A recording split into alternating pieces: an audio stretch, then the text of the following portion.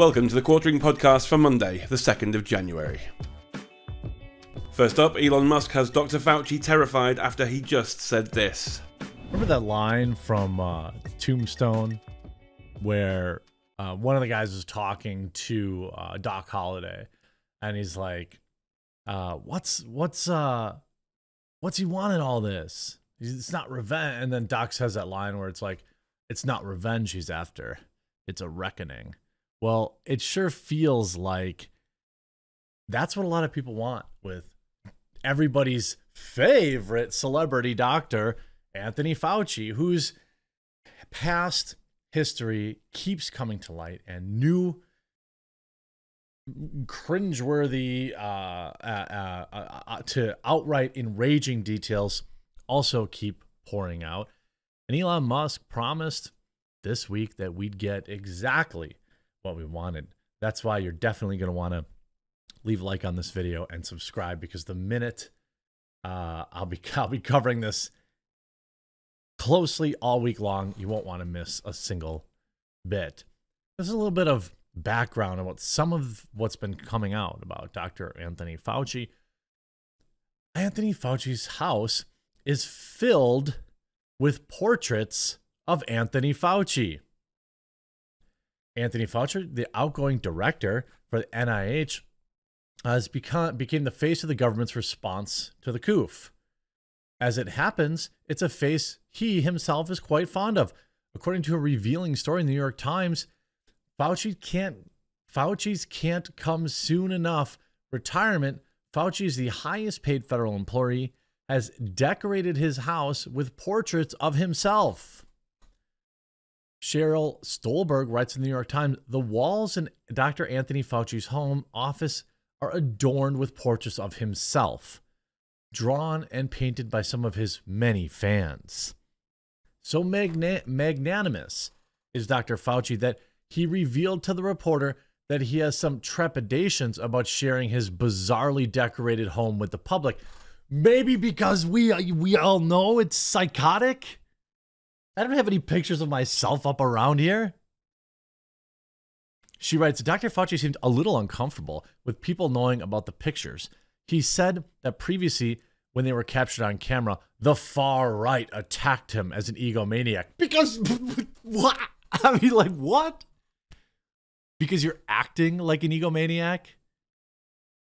I mean, this is also a guy that reportedly speaks about himself in the third person. Like, I mean, this is finally, by the way, finally, some reporting on him. Why? Because he's finally leaving, right? Outkick, by the way, New York Times Fauci profile reveals that he's an egomaniac who speaks in the third person. Somehow a recent New York Times profile uncovered that he's somehow even more egomaniacal than previously believed. That's obvious in the first paragraph, where it highlights his self-obsession. We know about the walls already, adorned with his many self-portraits. The story attempts to justify his ridiculous behavior, saying that the claims about his portraits are far-right attacks. He has said previously that when they were captured on camera, the far-right attacked him. Yeah, I mean, I don't think that's a far-right thing. That's just why do you have pictures of yourself everywhere in your own house? When asked about his post-government plans, Tony Fauci revealed that he wants to talk more about who? Tony Fauci. What would I like to do is make a real memoir, which is a life story, of which COOF is a part. Because if you take a look at what Tony Fauci was and is, Tony Fauci is not defined by the COOF, Tony Fauci said. In case you weren't sure, Tony Fauci's post-COOF plans are to have Tony Fauci write a book about Tony Fauci.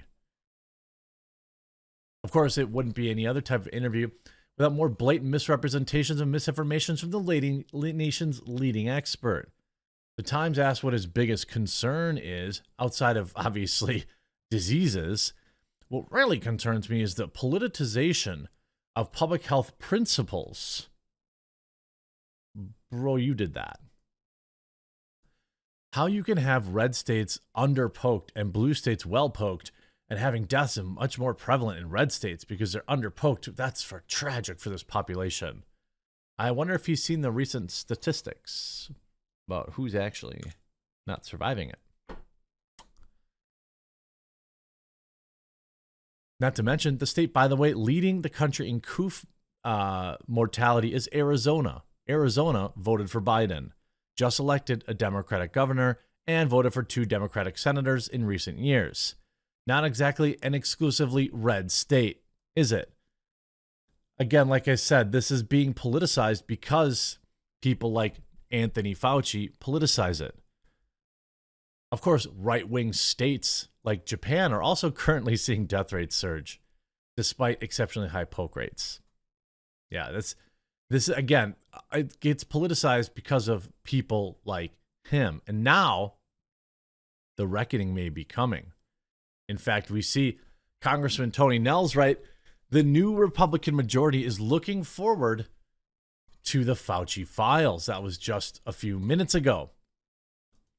Elon Musk teases release of the Fauci files following his previous scathing criticism of the medical expert. This is, okay, so by the way, a lot of people have seen, the release of the Twitter files and been like, well, nothing's happening. There have been lawsuits spun up. There are things happening. And this particular release should be very interesting given Twitter was revealed to have a literal Fauci fan club. Elon Musk teased on Sunday the release of the Fauci files, which follows on from his criticism of Dr. Anthony Fauci, who stepped down as White House chief medical advisor at the end of 2022. I wonder, that's some pretty curious timing. I mean, I guess he can't work forever, right? But he's got to capitalize on all those, he's got to have time to potentially capitalize on all those quid pro quos. Hope you're having a great day 1, 2023, the Twitter CEO tweeted. One thing's for sure, it won't be boring. In response to a comment, a user tweeted, waiting for the Fauci files, the billionaire responded, later this week. Musk targeted Fauci in earlier December when he tweeted, my pronouns are prosecute Fauci. On December 13th, Fauci said in an interview that the scientific journal Nature that Musk's remarks stir a lot of hate in people. No. It's not actually his remarks that stir the hate. It's that a lot of us had to sit outside hospitals as our loved ones died alone. People weren't allowed to go to church. People weren't allowed to go to the gym. Ironically, one of the best things for staying healthy against this particular coof.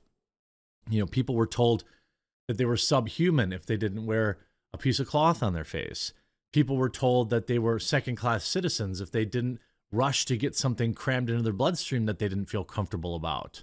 There were insane talks about, calling people who didn't want to do that, putting people in jail. Okay. So no, it's not just because people don't like your face. It was because you were the one that was perpetrating this. Also, definitely don't Google Anthony Fauci beagles sandflies. Definitely don't Google that. If you know what I'm talking about, leave a like on this video. If you haven't yet, subscribe. Later that month, Musk said that several Twitter employees had an internal Slack channel called the Fauci Fan Club. After that, he posted a tweet saying that Twitter should alter policy and follow the science, which must include reasoned questioning of science. Well, that's because now we're seeing, Elon must have been privy to a lot of this stuff earlier, right? When he's seen it earlier, he was probably looking at something in the Twitter files when he said, my pronouns are prosecute Fauci, right? After the New York Times reported that Fauci had fan portraits of himself adorning his home office, Musk referred to him as creepy. He followed up by saying, maybe he just loves looking at science. You see the original tweet. The very first sentence in New York Times profiles, the walls of Dr. Anthony Fauci's home office are adorned with portraits of him, drawn and painted by some of his many fans. Creepy. Maybe he just loves looking at science. He should have written the science, because remember when Fauci famously claimed that he is the science? The science! Fauci had previously announced that he was stepping down from his multiple roles, including director of the National Institute of Allergy and Infectious Diseases at the end of 2022. Meanwhile, journalists appointed by Musk have been discussing several controversies arising from what are known as the Twitter files. These include internal discussions regarding the decision to prohibit former President Trump from tweeting following the worst day in American history. But the Twitter CEO and some freelance journalists are annoyed that Twitter files haven't received more support from the press. Well, it's because they are the press, right? Like, understand that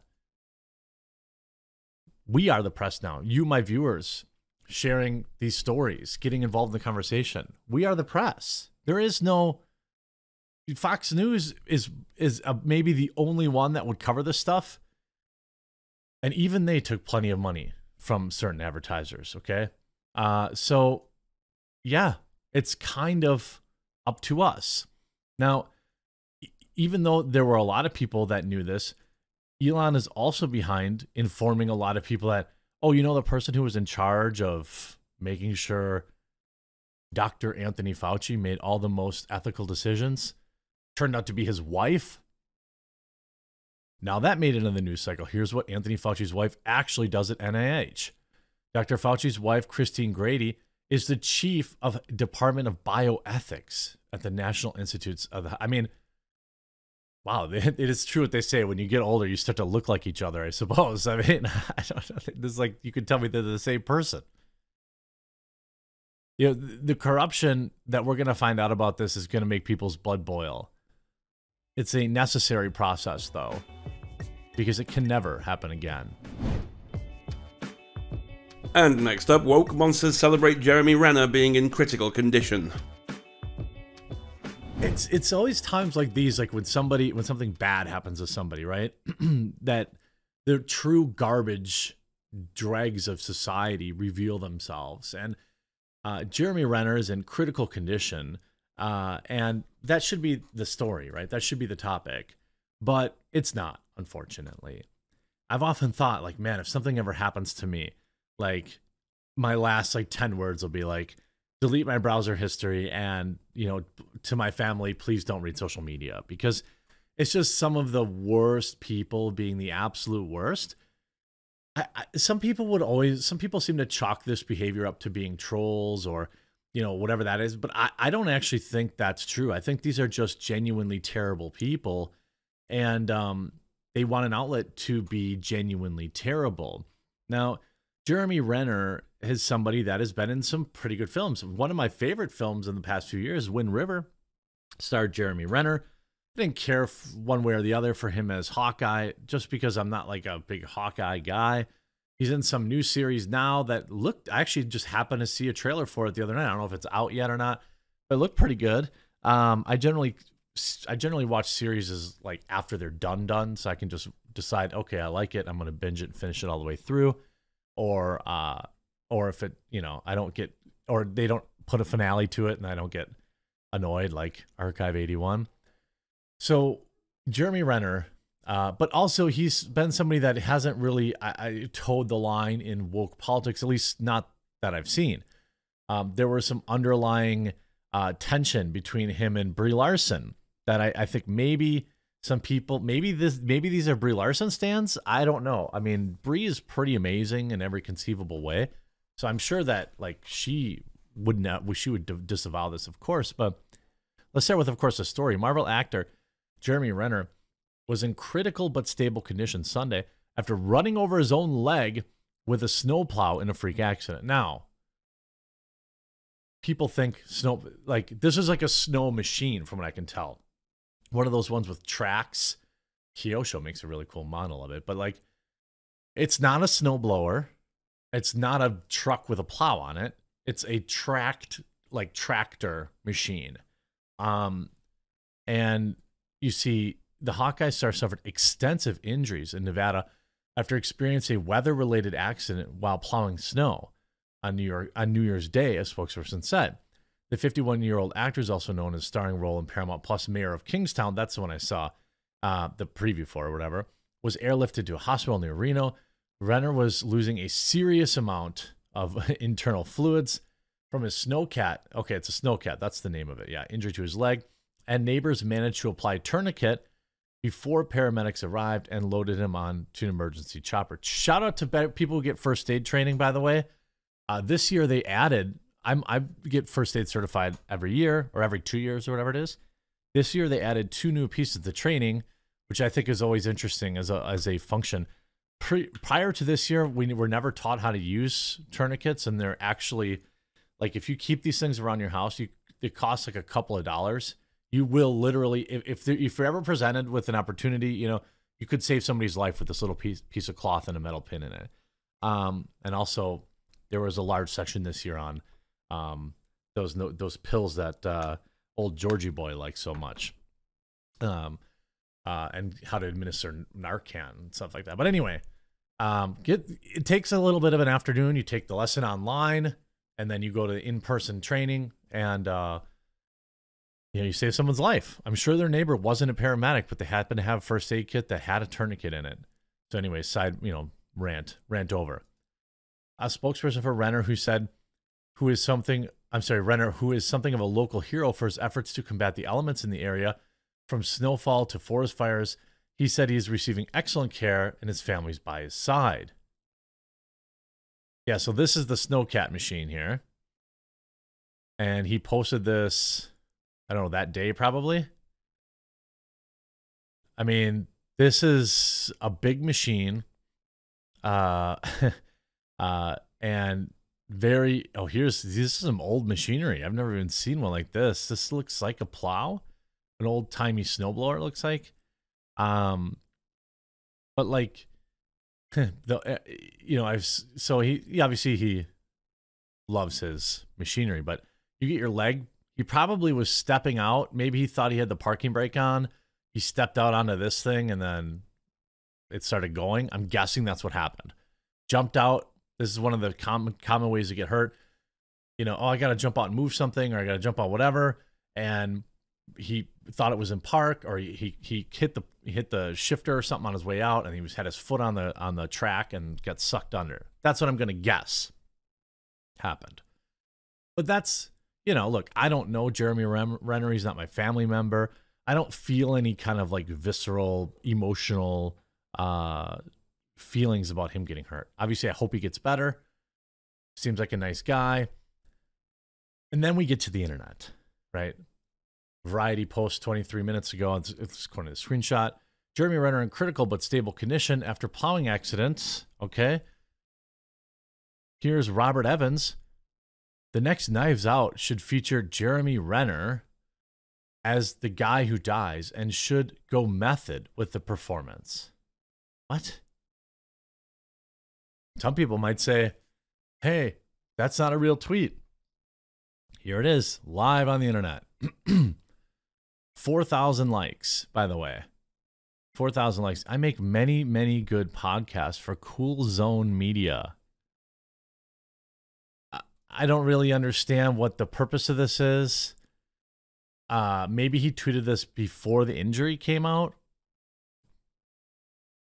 I don't know. I don't really understand it. But there's tons of stuff like this. There's a lot of people who,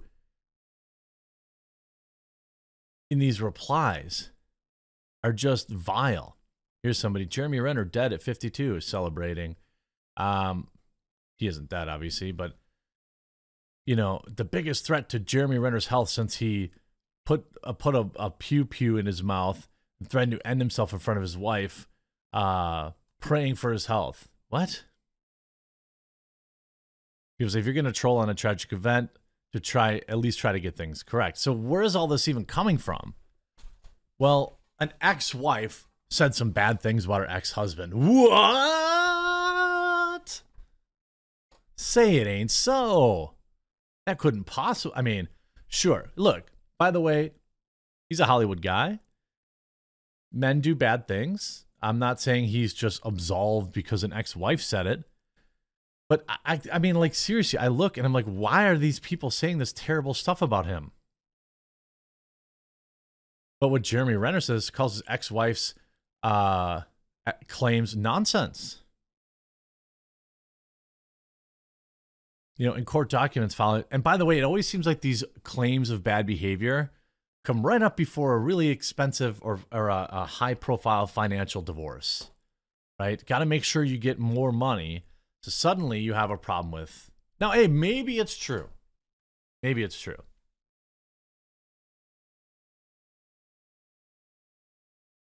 Maybe. You see in court documents filed in October 2019, the actress claimed Renner did these things. She also claimed the nanny heard the Hurt Locker star say that he was going to end Pacheco and then end himself because it was better than if Ava had no parents than to have Sonny as a mother.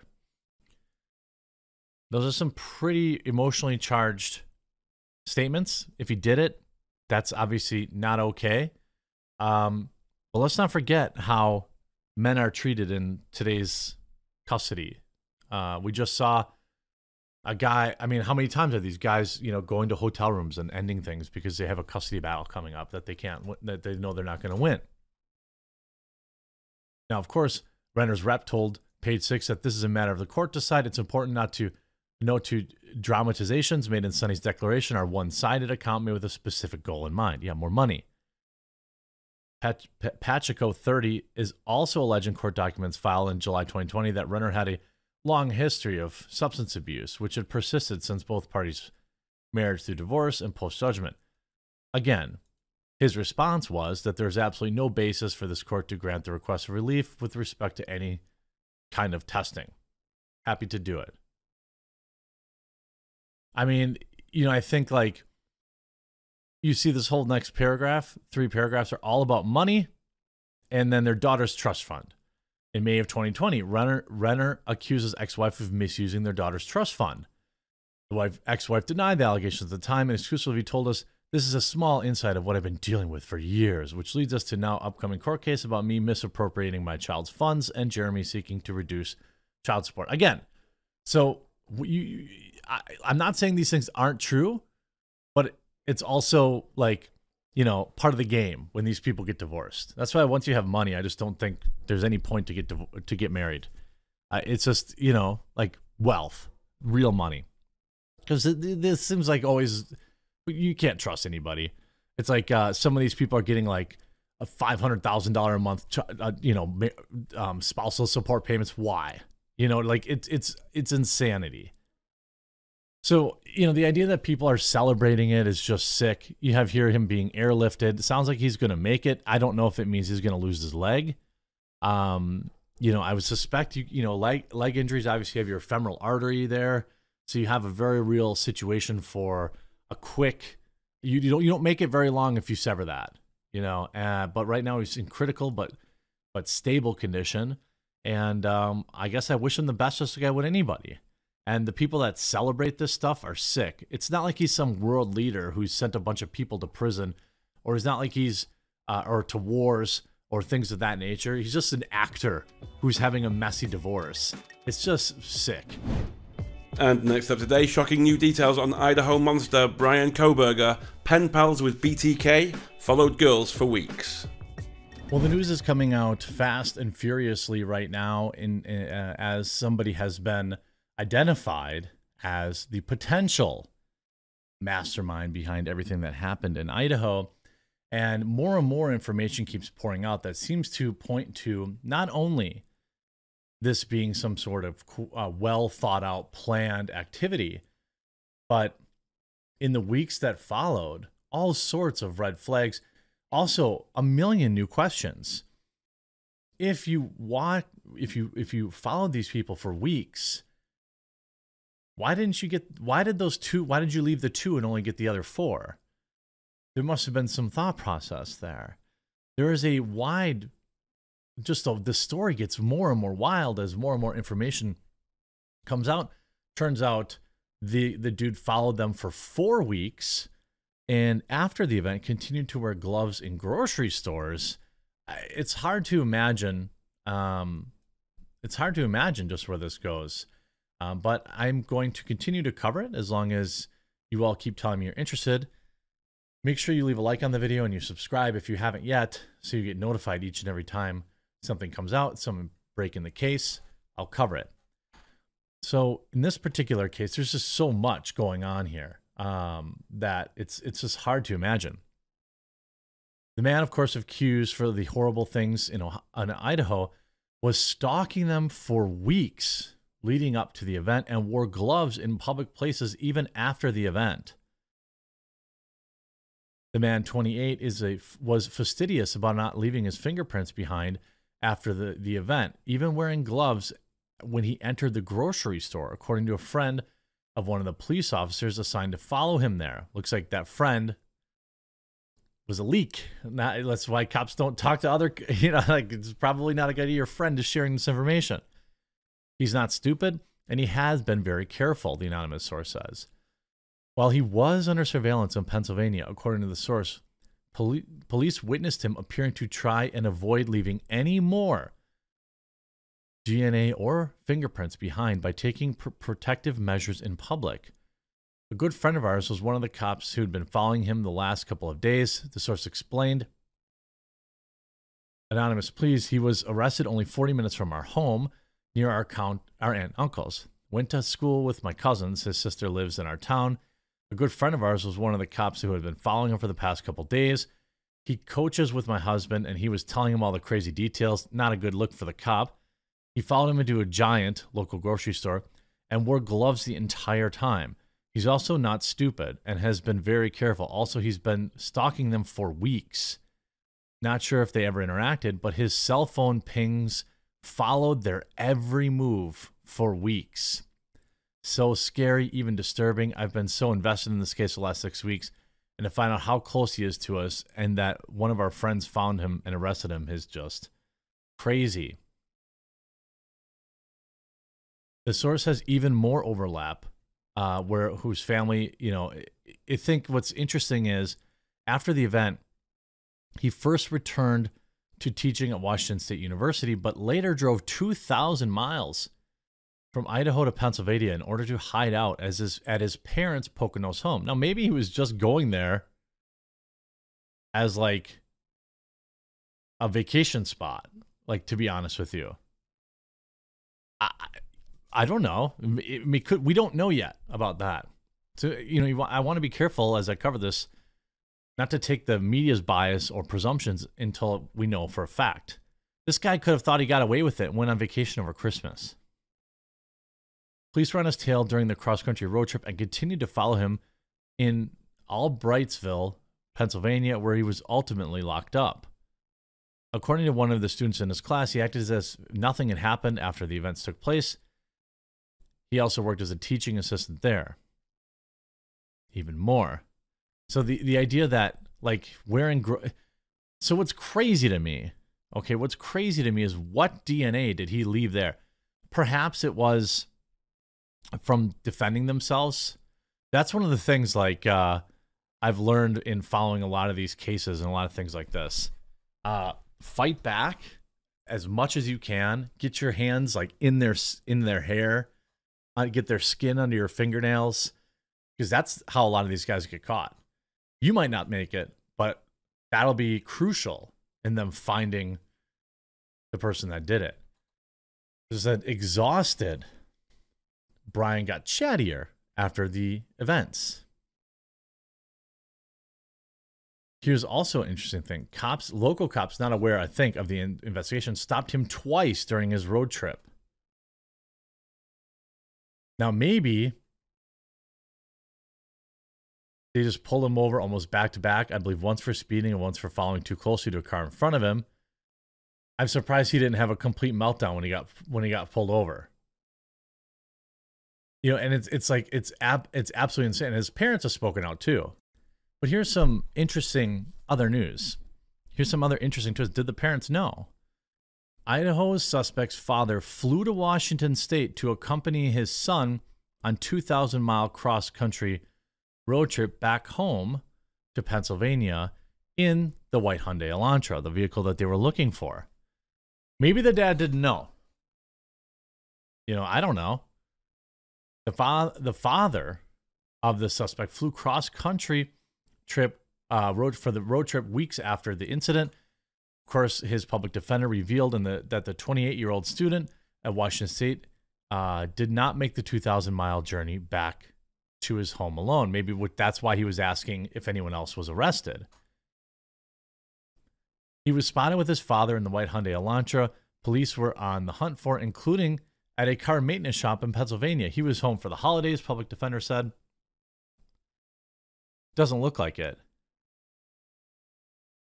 And what's interesting is, like, of course, you know, they say he doesn't have the funding to get a private attorney. Surveillance footage on the night showed the white Hyundai Elantra near the home at the time at 3 a.m. Here's the other thing. This stuff, like, he gets away with this in 1990, probably. 1980, probably gets away with it. Because it's like, you needed, what, a doorbell cam or something like that to find the car, and then you need DNA. Although they did have DNA in the 90s.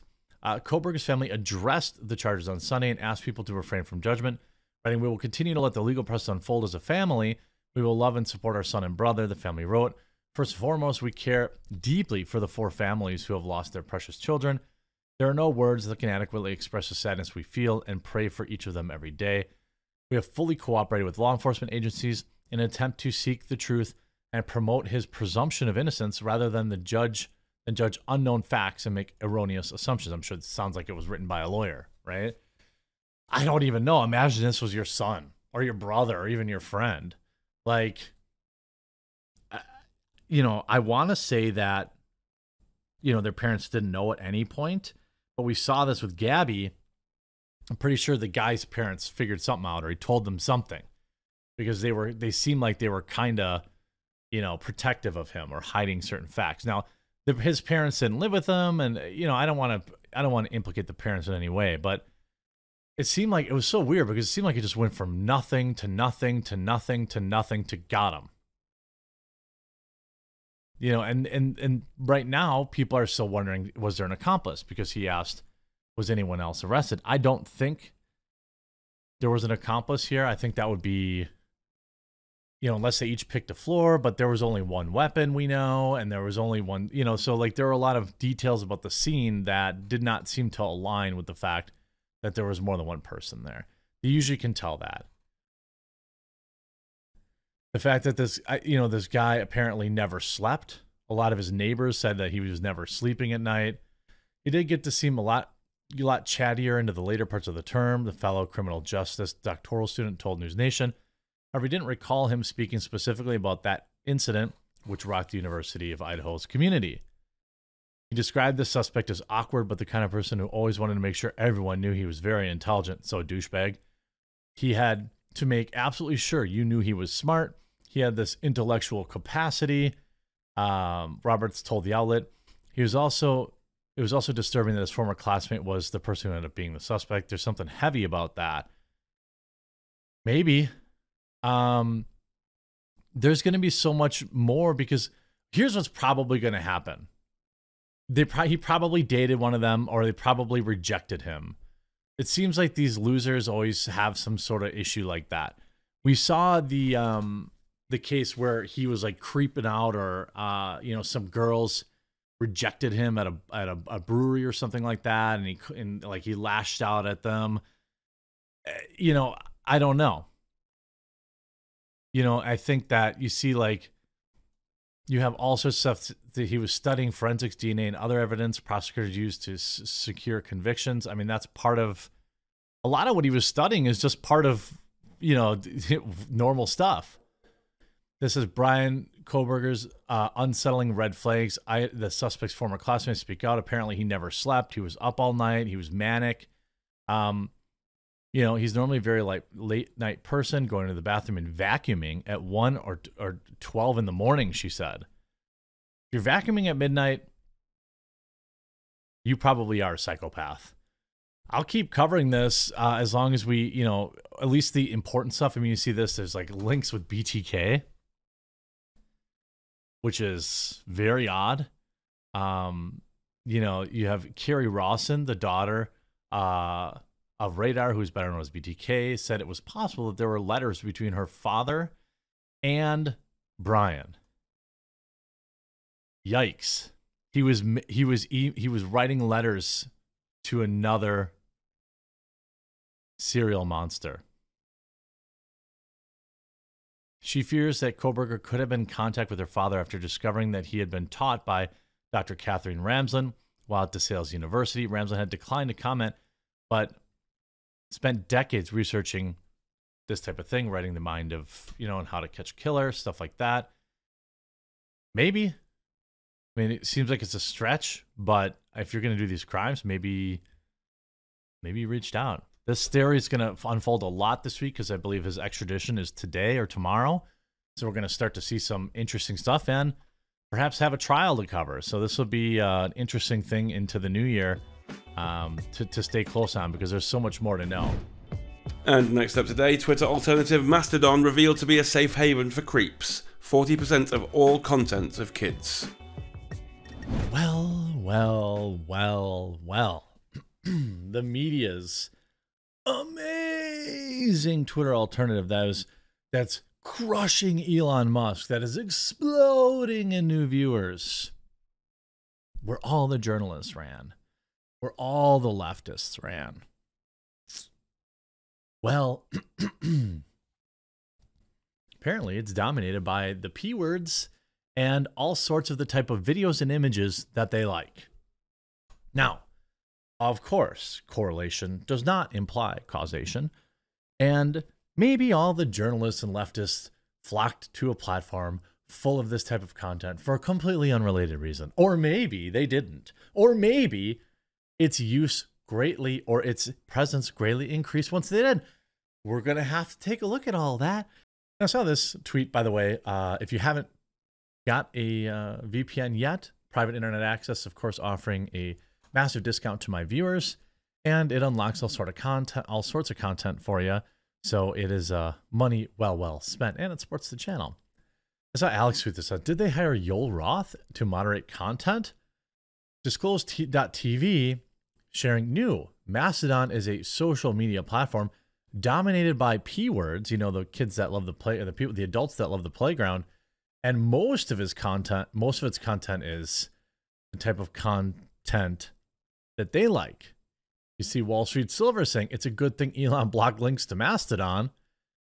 Now, to be fair, Mastodon is a platform. It isn't the same thing as Twitter.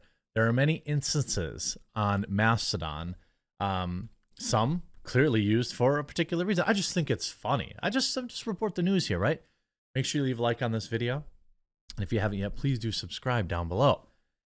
Now, there was this report that came out in late November that was largely ignored, shockingly, by mainstream media. Mastodon, a social media platform dominated by terrible images, we'll say. Believe me when I tell you that I did not want to write yet another article about them after the last one, but here we are. It's a terrible subject to read and write about. The rabbit hole goes much deeper than any of us ever wanted to think. And when I say us, I really mean me. This will be the last article I'll ever write on the subject of these creeps, as I feel tainted for having touched it. I understand that.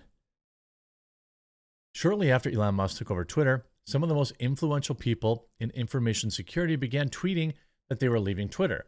I don't think the reasons why they are pretending to leave are important, but I do think it's important that we take a closer look at the social media platform that they are desperately encouraging their followers to sign up for so they can have an audience.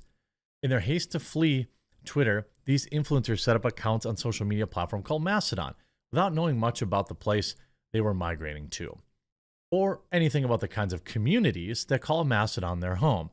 To be fair, Mastodon makes it almost impossible to search for communities and content across the Fediverse by design. So many of the newcomers have absolutely no idea who lives on Mastodon because they cannot see them. Well, this is what happened when I joined Post. I should still go back to Post because it was, I was initially like, whoa, that's a lot of N-words. But then,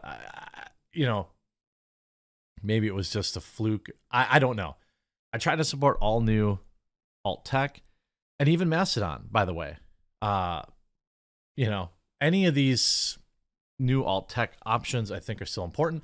Sure, Twitter's owned by Elon, but let's not forget he still has not removed any of the shadow bans. And there's a lot about Twitter that still really hasn't improved. Now, most people are willing to give him time, including myself, But I do think all the journalists and leftists fleeing to Mastodon only to have this come out is pretty interesting. Consider this article, the first in a series, focused on Mastodon platform and the communities that call Mastodon their home. As our efforts against Mastodon ramp up when we publish more OSINT-focused articles around the subject. So a short history on the Fediverse. The founder of Mastodon, Eugene Rochko, didn't invent the concept of decentralized social network. He just built his own platform implementation of OSTatus, an open standard for federated microblogging.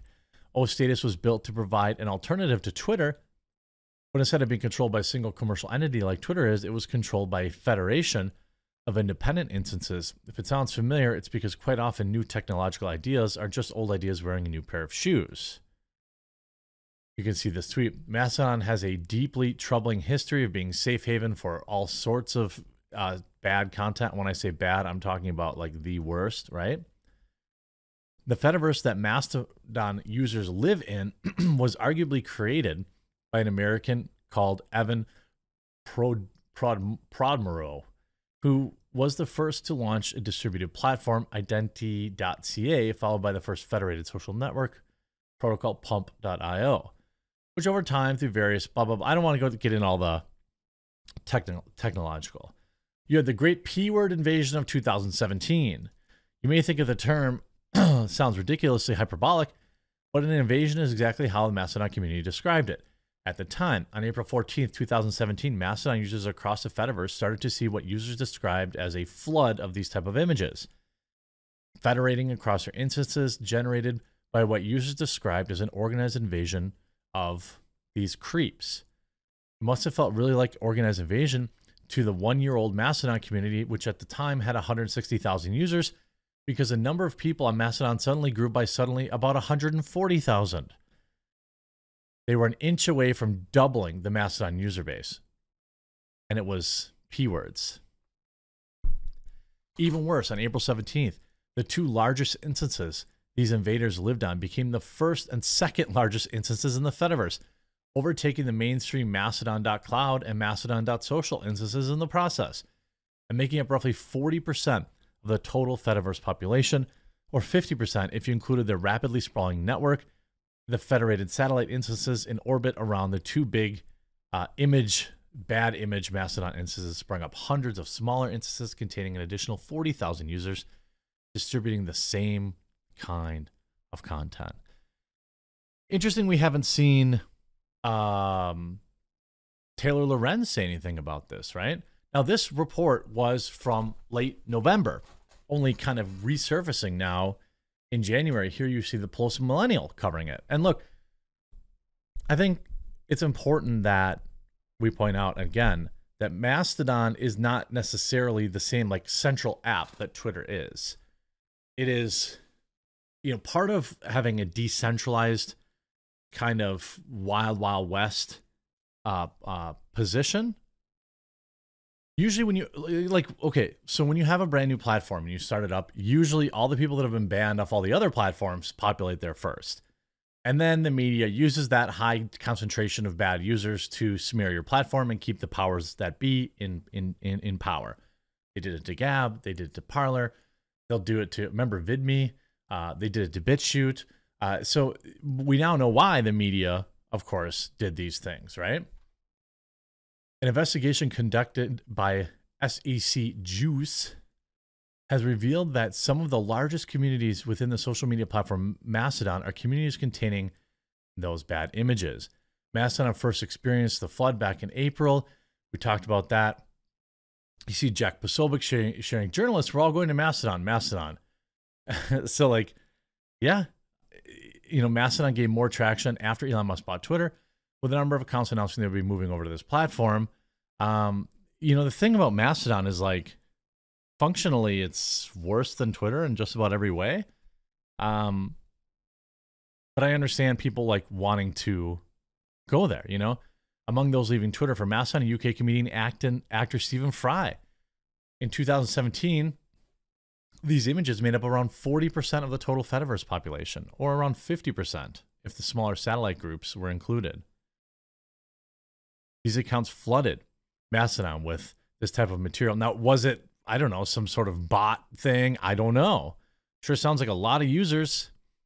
Because there's no central Mastodon authority, nobody can stop these creeps from using Mastodon. And because there are so many creeps on Mastodon, the developers decided that it was best to just go ahead and hide them. They had to hide them if they wanted the platform to grow. New Twitter owner and CEO Elon Musk has made the eradication of these type of images a top priority on the platform. I just think it's pretty interesting that so many leftists and people of that nature decided to flood to a platform which is, at least at one point, was almost exclusively these images. Pretty interesting stuff. And next up, woke journo Taylor Lorenz savagely clowned for New Year's Twitter post. She deserved it. Taylor Lorenz is a bad take factory. One of the biggest walking owls imaginable. Now, a lot of people say, like, bro, why are you so mean to Taylor Lorenz? Look, Taylor Lorenz was happy to have your family spend their last moments on this planet alone. Taylor Lorenz was happy to tell you that you need to have your business shut down. Taylor Lorenz was happy telling you that you were a second-class citizen if you had any kind of hesitancy about putting something in your body that you weren't sure about. Taylor Lorenz is hand in glove with the establishment. Taylor Lorenz wields a enormous amount of power.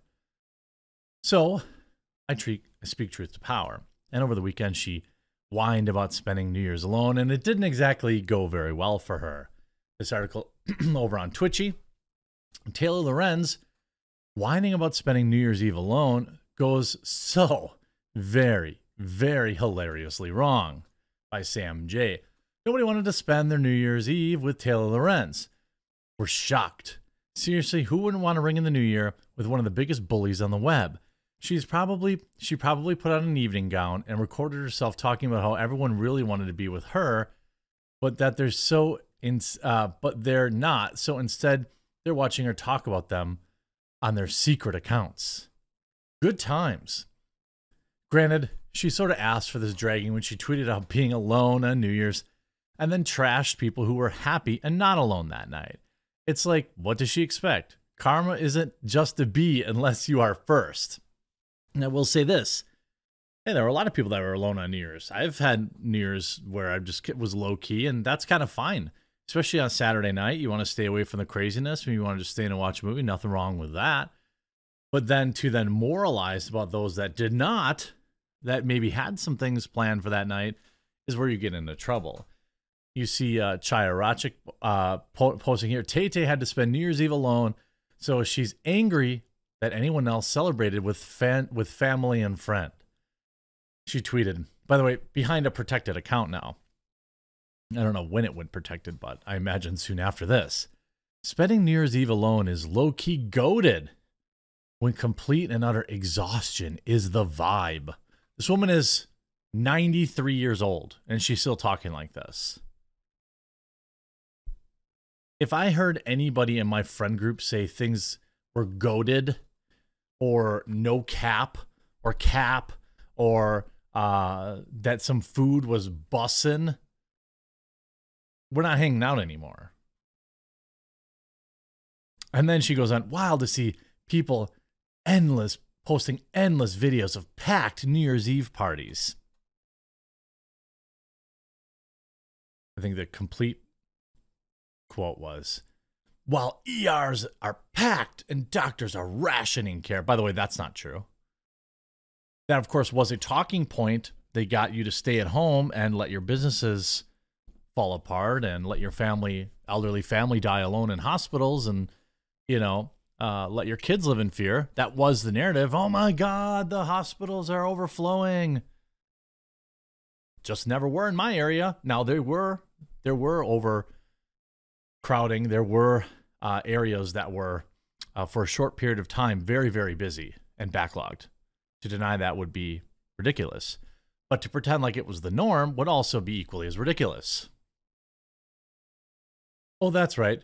She's also a serious germaphobe and constantly complains that people aren't more afraid of the coof. Gosh golly gee, who would want to spend their evening listening to that? Ha ha ha ha ha ha. It seems it only got worse for her. Again, on New Year's Eve, having my car break down while it's pouring rain is a very fitting end to a cursed year. It's called karma. And what we said about karma, it's just so funny to me that she has no qualms about posting her own L's online for everyone to see. You see here, Taylor posting L's online. I don't know if this is an actual L that she posted. You know, in my opinion, she's like a walking L. You know, I think that, again, we mustn't interfere. They should be allowed to explode or implode or anyplode without any interference. You know, you two would be depressed if you had to spend the evening with Taylor Lorenz. When your personality pushes everyone away, then you're surprised you find yourself alone. Then you're Taylor Lorenz. I mean, the only reason she was awake was because Matlock was on. I take nothing, she says, seriously since I learned about her 90-degree apartment. I mean, it's just absolute destruction. I mean, it's just like, again, by the way, the idea that this person wields institutional power over you should scare you, because she does. She still does. She still wields enormous power by writing for the Washington Post, and she can ruin your life. So, no, I don't feel bad pointing and laughing at somebody like this when they are in the position of power. When every decision they've made has been a selfish one, has been one to destroy dissonance, to fight back against. This is somebody who probably wants you to care about the energy crisis, right? Probably uses words like warming and stuff like that. Yet they're happy to burn all those fossil fuels to keep their apartment 90 degrees.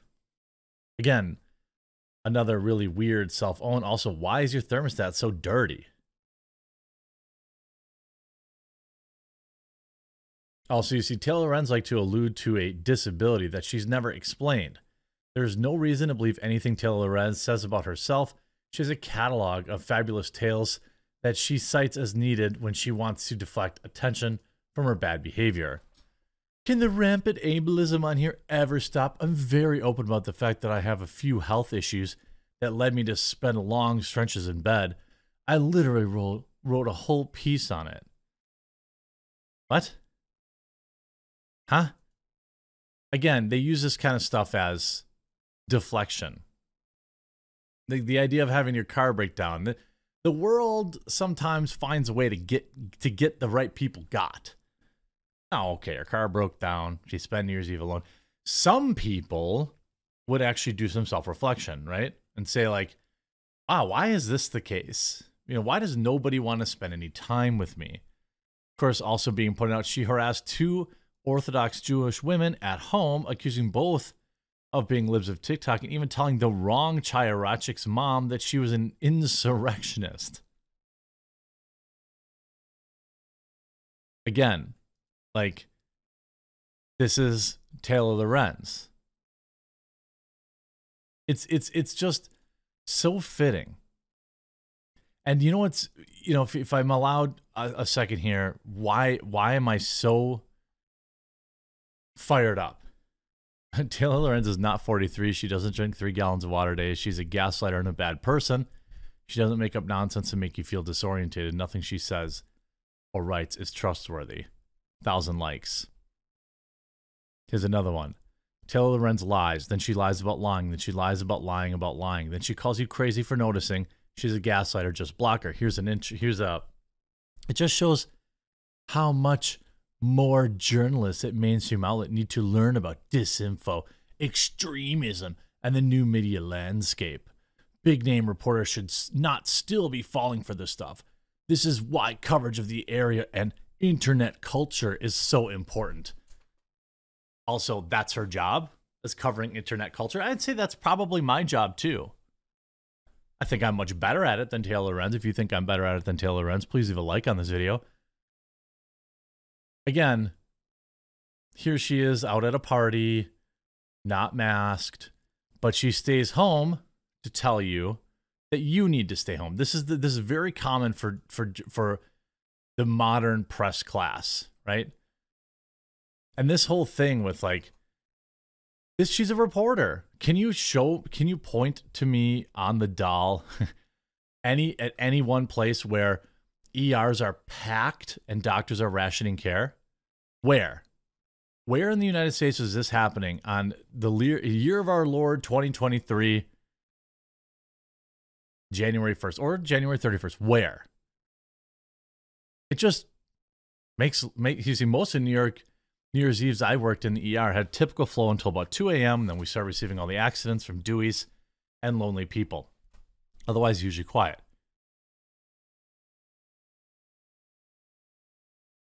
You know, like this is, you know, I look, maybe yours is different, but I drive by mine every time I go visit my parents. There's nobody there. Now, maybe there's not any doctors. Maybe there's a huge line inside that I can't see. It's possible. But Taylor Lorenz is just a symptom. She's not the cause.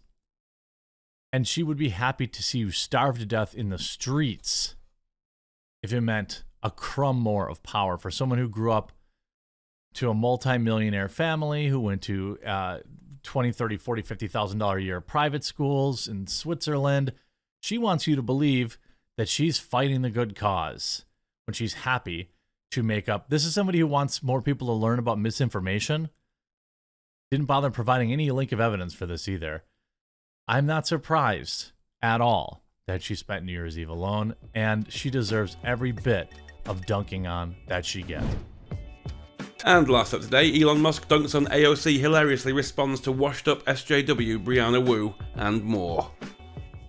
Now, Elon Musk had been dishing out L's all weekend, memeing on people after going quiet for some time. And I feel like it's a nice little compilation of feel-good dunking. I mean, everybody was getting some disgraced gay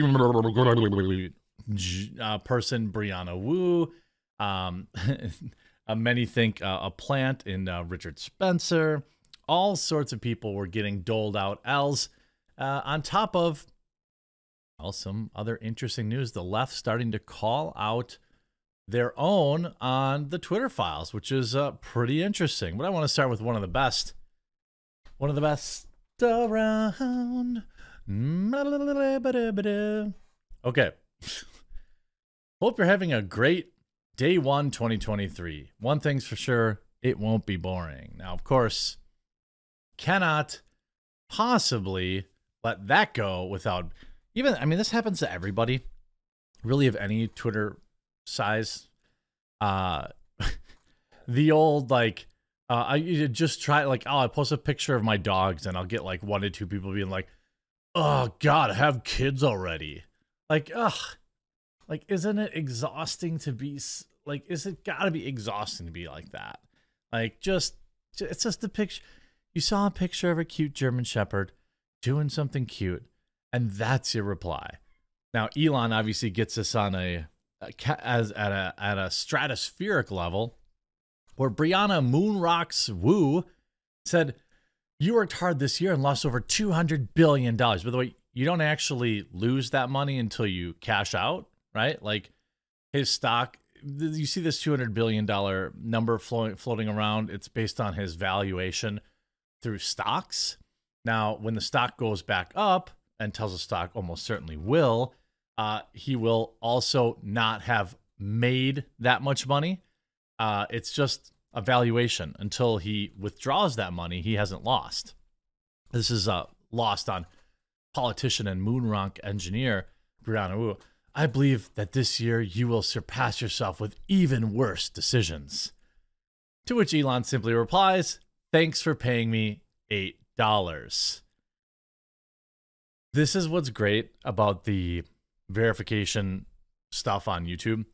Like, look, it's actually, like, as the program sits right now, it's not for everybody. Content creators that want to upload longer videos, makes sense, especially with the possibility of adding new reach. If you want, like, the access to the articles thing, that's kind of nice.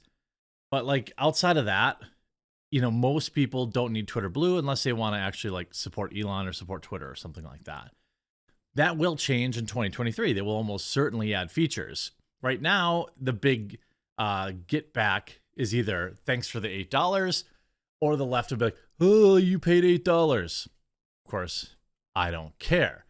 It's for me, the $8 is about, uploading my videos, but also, I'm happy to support Elon. I'm happy to support Twitter. So it's easy. There's, of course, the famous, Richard Spencer here, where somebody's talking about Elon in a negative light, also paid the $8. The comment that revealed Elon to be a thin-skinned nerd was, I hope you have a secret plan. Did Silicon Valley really invest this much money in ensuring that the Babylon Bee has a platform? And he paid the $8, and Elon replies simply, nice. I mean, that's the way it goes. He then responds to, of course, Alejandra Caraballo, who has not once, not twice, but thrice been caught in various hoaxes on Twitter. Also cited, lives a TikTok, pointing out, this is the person that the media cites as an online safety and disinformation expert. And that's actually true. Many outlets have done this. The post, of course, by Jack Posobiec. Alejandra Caraballo is responsible for the pizza box hoax, the hoax that the Club Q event was anti-LGBT, and that the new North Carolina power station incident was about drag queens. Not once, not twice, but thrice, this person has knowingly spread provable fake news, to which Elon replies, interesting. I mean, it's just,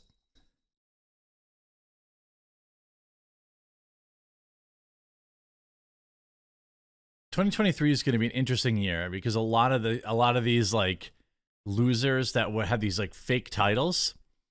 Jack Caraballo is also billed by journalists as a disinformation expert, and this is true, just not for the reasons they say.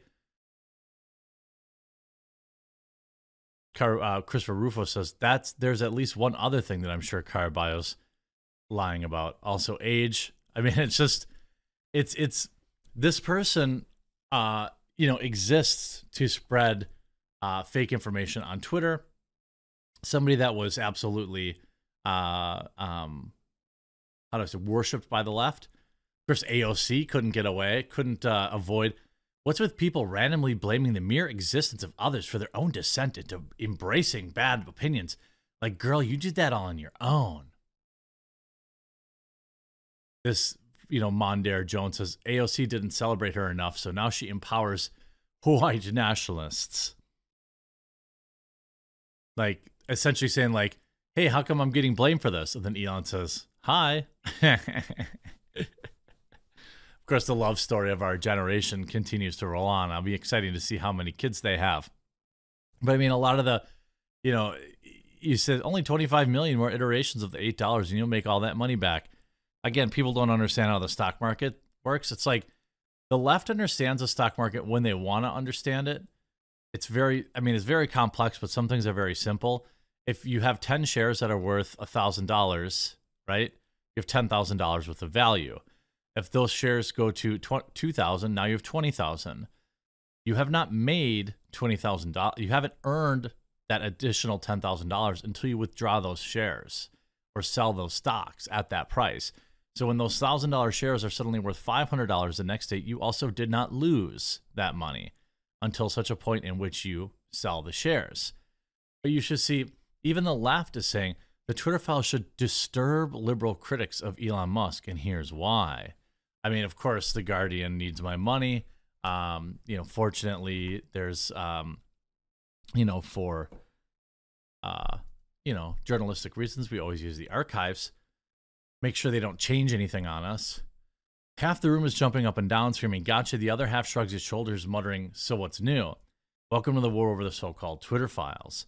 Over the past month, Twitter's new owner, Elon Musk, has made available to hand-picked group of journalists internal documents and conversations that took place over Twitter. There are mainly discussions on who and what should be moderated or banned, ranging from the president's son's computer to the question about whether or not to remove Donald Trump from the platform. The journalists have made public selected slices of the data through a drip feed of Twitter threads. Of course, salty much. This is just free advertising for Twitter, right? Every time they drop another Twitter files, Fox News is talking about Twitter, CNN is ignoring Twitter, MSNBC is also ignoring Twitter. I guess maybe I'm talking about Twitter. And you see, consider the controversy over shadow banning. It's a phrase much bandied about in debates of social media, but its meaning is contested. For the curators of the Twitter files, shadow banning means using algorithms to de-amplify tweets, that is, to stop making them reach a wider audience. For the old Primus Twitter, however, it means something very different, deliberately making someone's content undiscoverable to everyone except the person who posted it. As a 2018 blog post put it, the conflicting definitions that have allowed the critics to accuse Twitter executives of lying, although they seem interested in putting the old Twitter regime on the dock as uncovering the truth. Well, Twitter got to say, "Oh, we're not shadow banning. They had their own word for it. It wasn't de-amplifying. It was just another word that very clearly meant deboosting, or I'm sorry, shadow banning. They just called it something else. I forget off the top of my head now what it was called. They also revealed some of the processes which users are banned. Twitter insists that it does not suspend accounts for political reasons. That's hard to square with the evidence. Well, yeah, we all knew that. The most worrying issue that the Twitter files have exposed is this level of contact between social media companies and state security organizations. The FBI regularly holds meetings with Twitter executives, pressuring them to take action against, quote, misinformation, even when this amounted to little more than a satirical tweet, and demanded the personal data of users. Twitter, to its credit, often pushed back. Nevertheless, the Twitter files do show an unhealthy relationship between social media and the state security. Equally unhealthy is the response of many liberals who have become sanguine about the work of the security apparatus. There has been a remarkable partisan shift in American attitudes towards the FBI, with a huge swing in Democratic support for the organization. Many now view the FBI as an essential weapon against populism. Many seem to have forgotten that the sordid history of the FBI in undermining radical movements from unions to civil rights organizations. Liberals of many on the left have such state interference in public is disquieting. Twitter, we were possibly told, is not real life, but that's true. But like all social media, it plays an inordinately large role in real life. A private company that's become an intimate part of the global public square. We need to keep that public square as open as possible, and that's the truth of it. You want to talk about, why so many people on the left have just been like, oh, whatever, let the FBI impose its will. The answer is obvious. It's because they believe, and some of us believe, that the evidence supports, but at the very minimum, the important thing is that the left believes that the FBI is doing their bidding. That's why they're not critiquing them. Is there any other reason for it? Right? Are they suddenly big supporters of the Men in Black? Suddenly big supporters of the FBI and the CIA? No. They believe that they are rightfully suppressing their political enemies, and that's why they say nothing. I hope you enjoyed this video. If you did, make sure you leave a like on it. If you haven't yet, please subscribe, and we'll talk to you again real soon.